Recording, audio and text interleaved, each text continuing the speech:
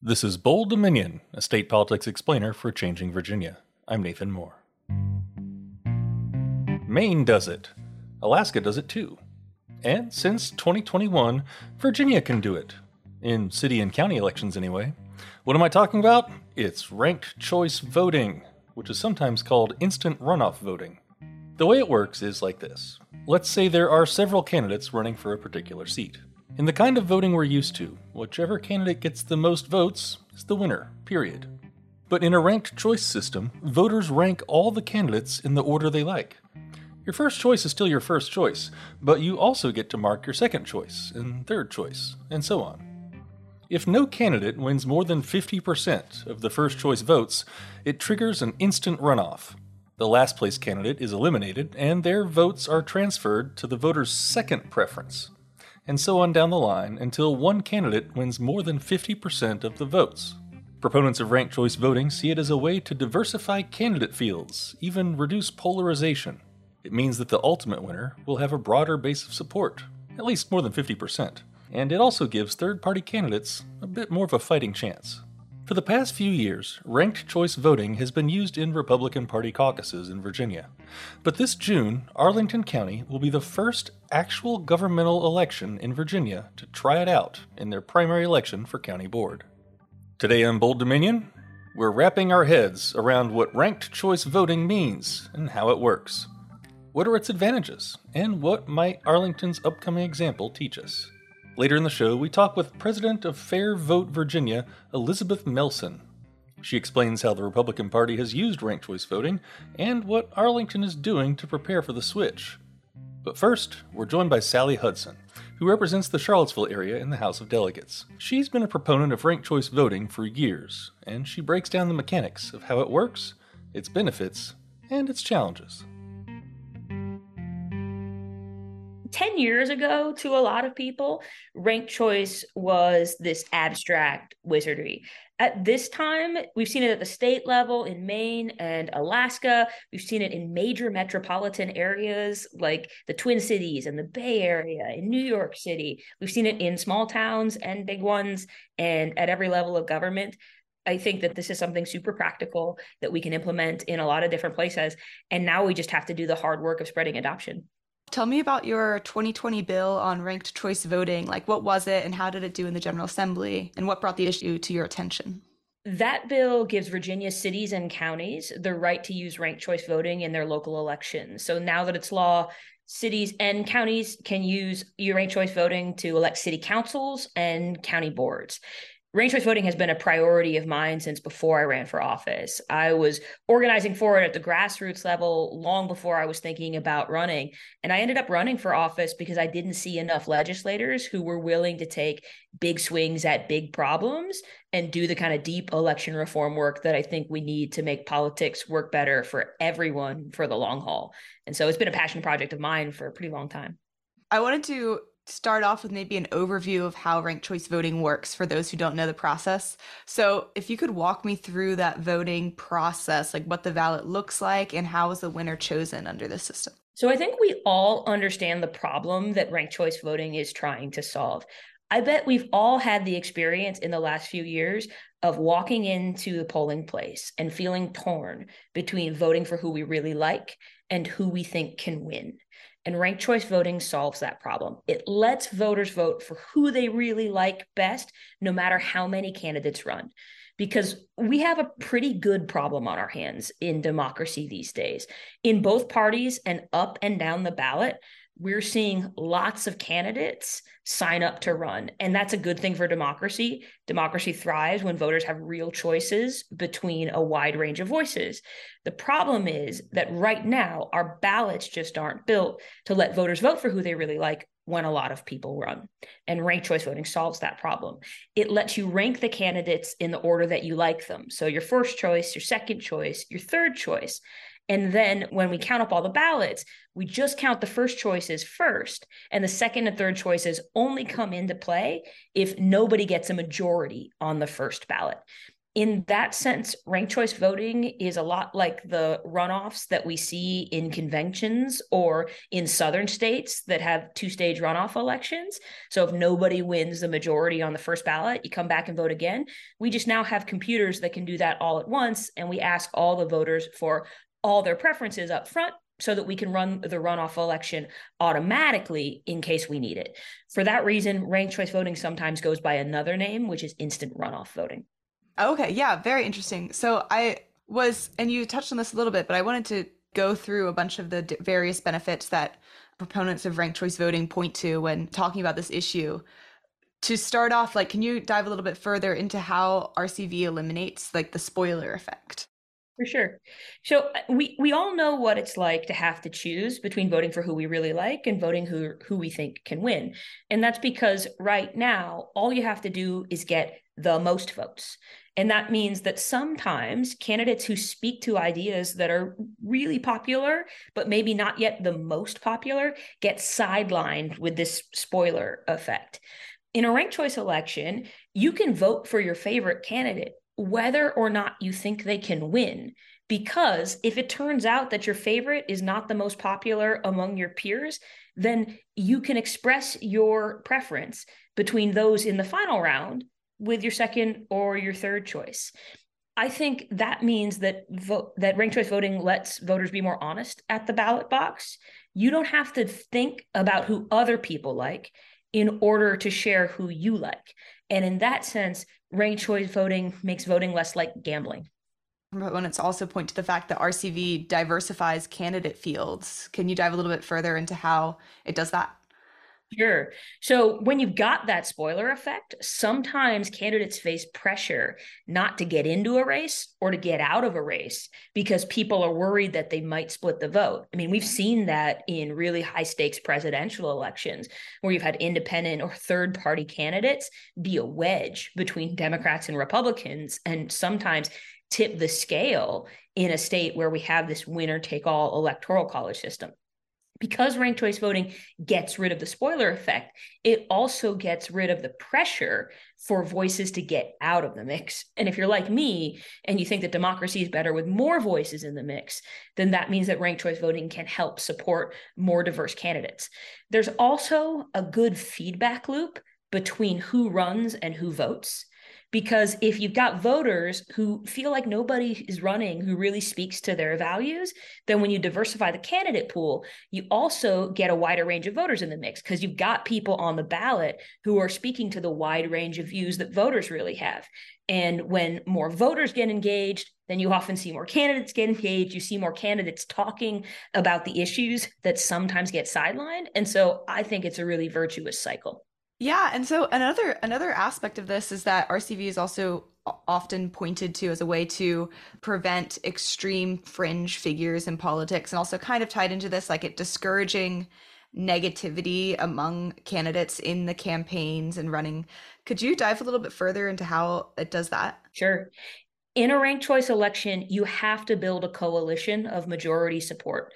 You don't have a winner until somebody gets more than half the votes in the final round.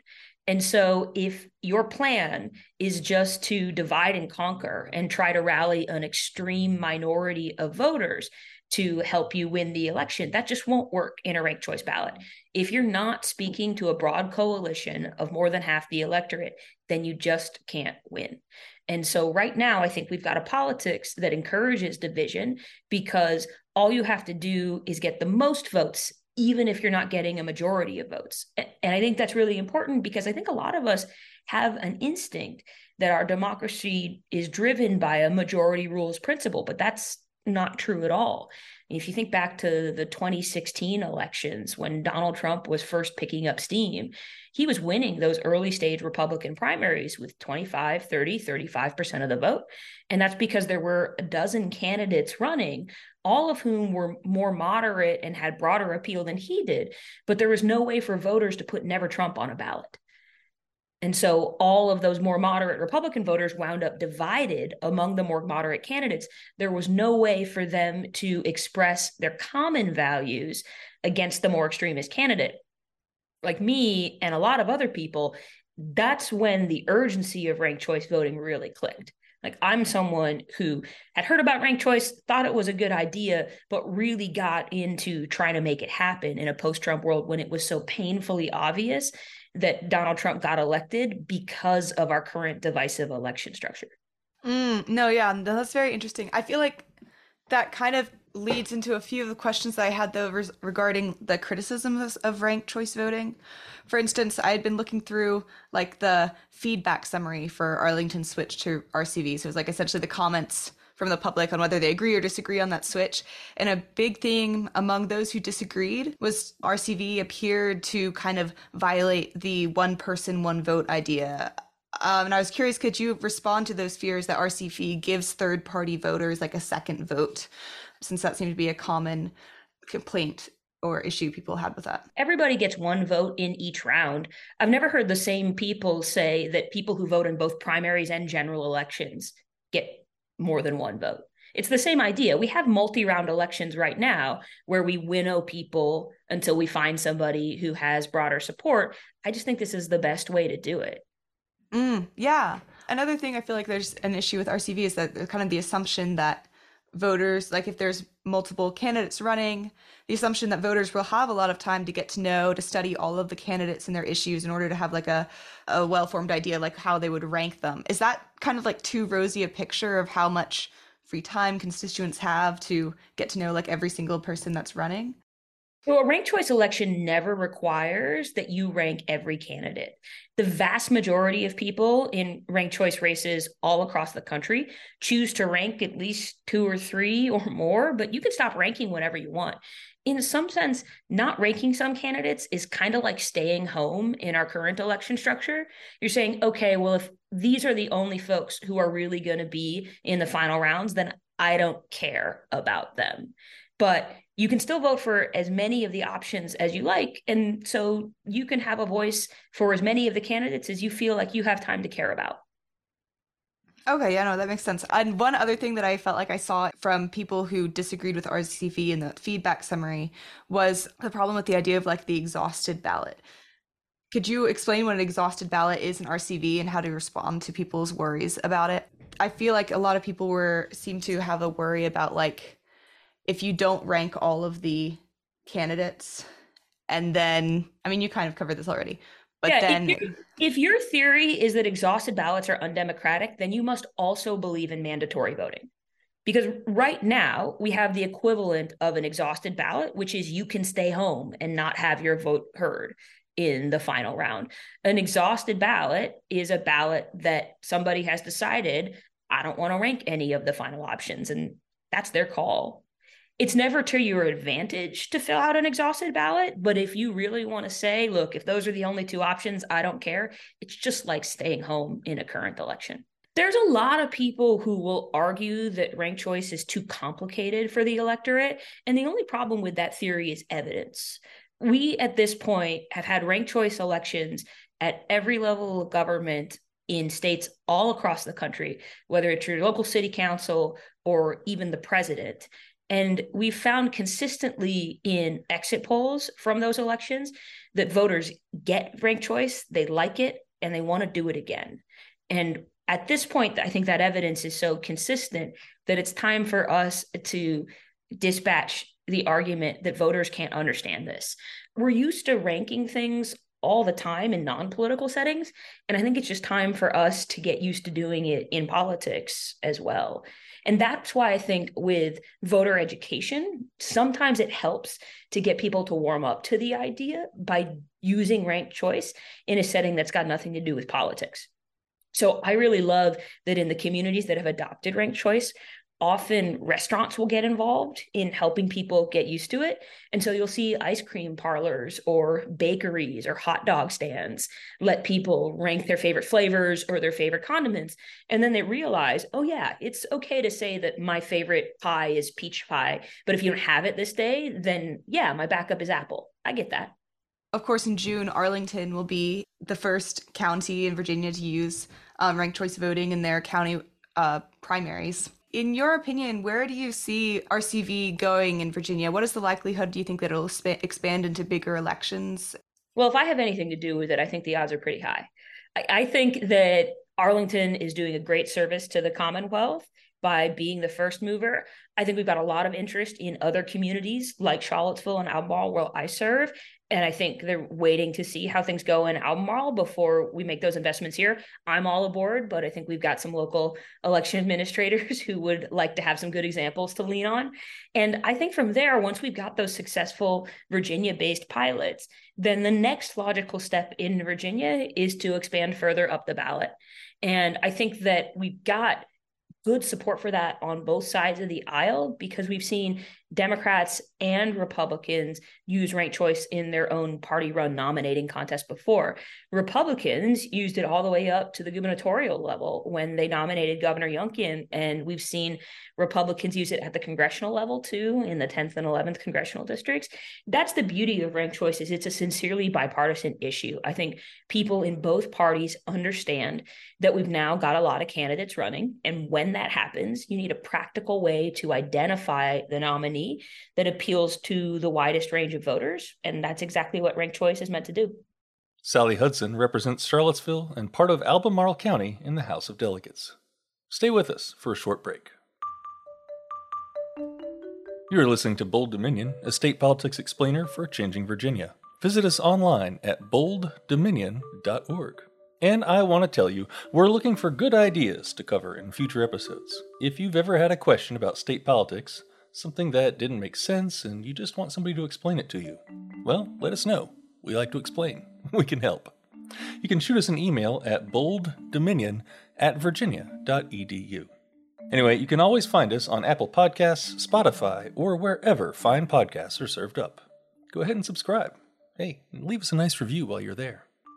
Bold Dominion is a member of Virginia Audio Collective, online at virginiaaudio.org. Well, for people who are paying attention to ranked choice voting in Virginia, all eyes are on Arlington County.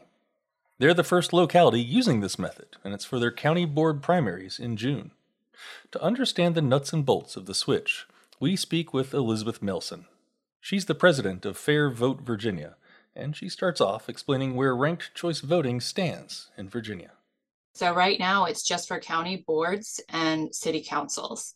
The last few years, we've asked for legislation that would expand it maybe to school boards and town councils and kind of clarify that, it could be more local governing bodies other than just those two. But right now, it was intended to be a very narrow pilot, and that's how it's operating.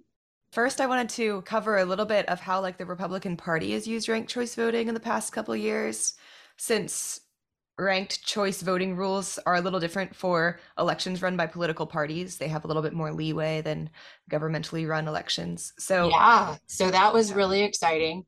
I think the first use of it was I believe it was 2020.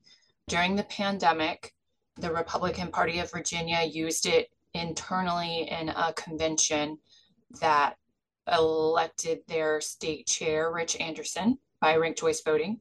And the ballot they used was very interesting because it was a mixed ballot. So the very top question was a ranked choice voting election for chair.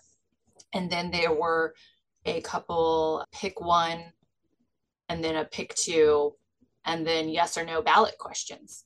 So it was a great example of how it is possible to run more than one type of election on one ballot and give clear and simple instructions. And the party members were able to follow those instructions, and they successfully ran a ranked choice voting and other types of elections in one county-run convention. And then in following years, 2021, it was used to nominate governor, lieutenant governor, and attorney general. So our current executive office was nominated in an unassembled, I guess they were firehouse conventions.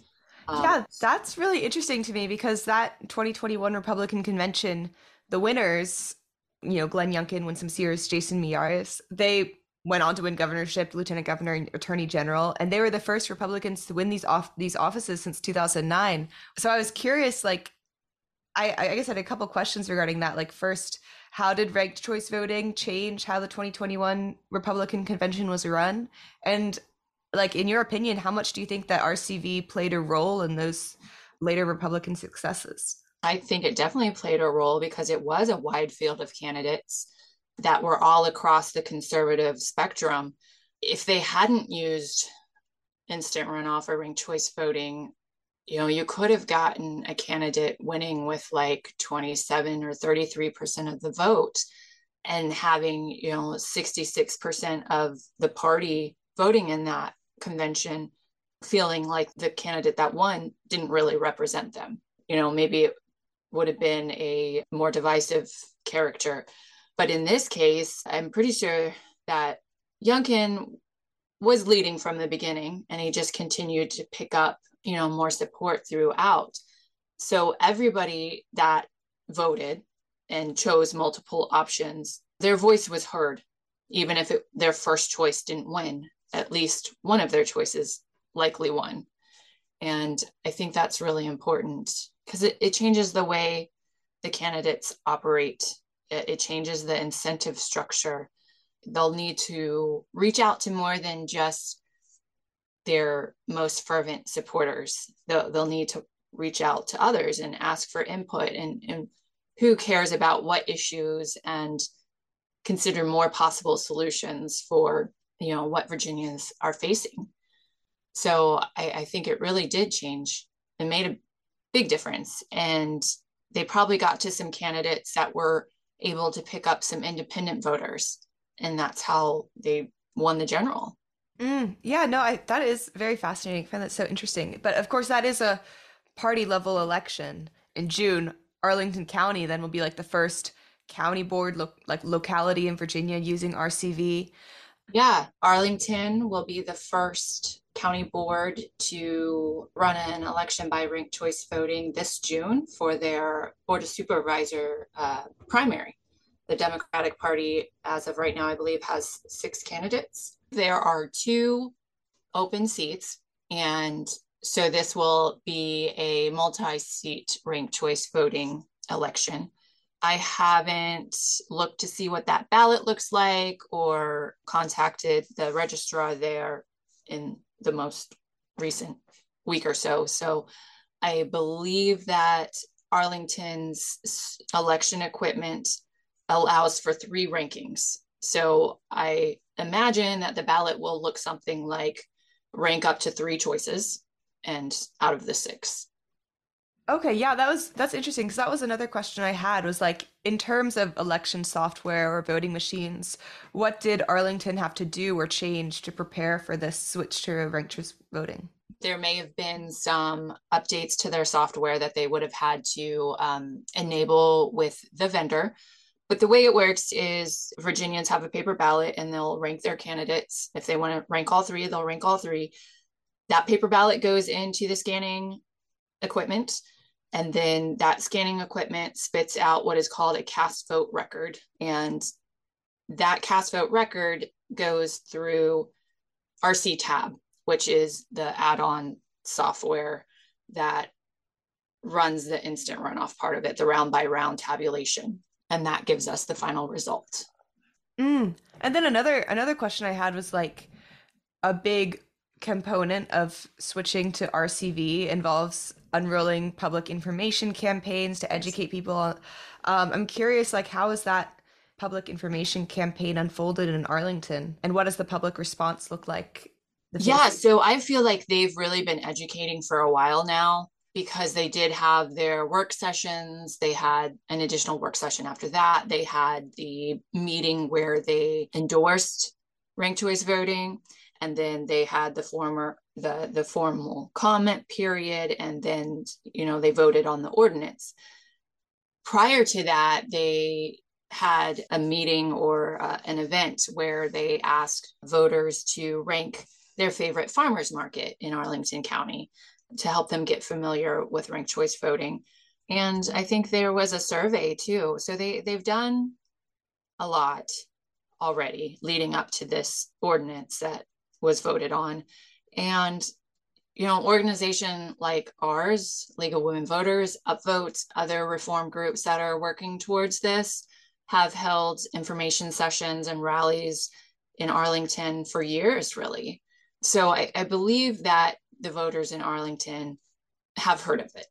And there are, by law, things that Arlington County must do.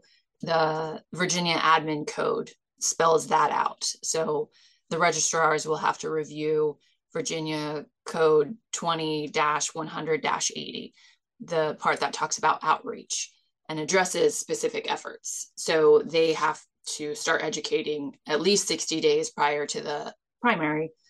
But I'm sure that they've already started that. And ideally, I think a registrar would want to start doing that at least 90 days before.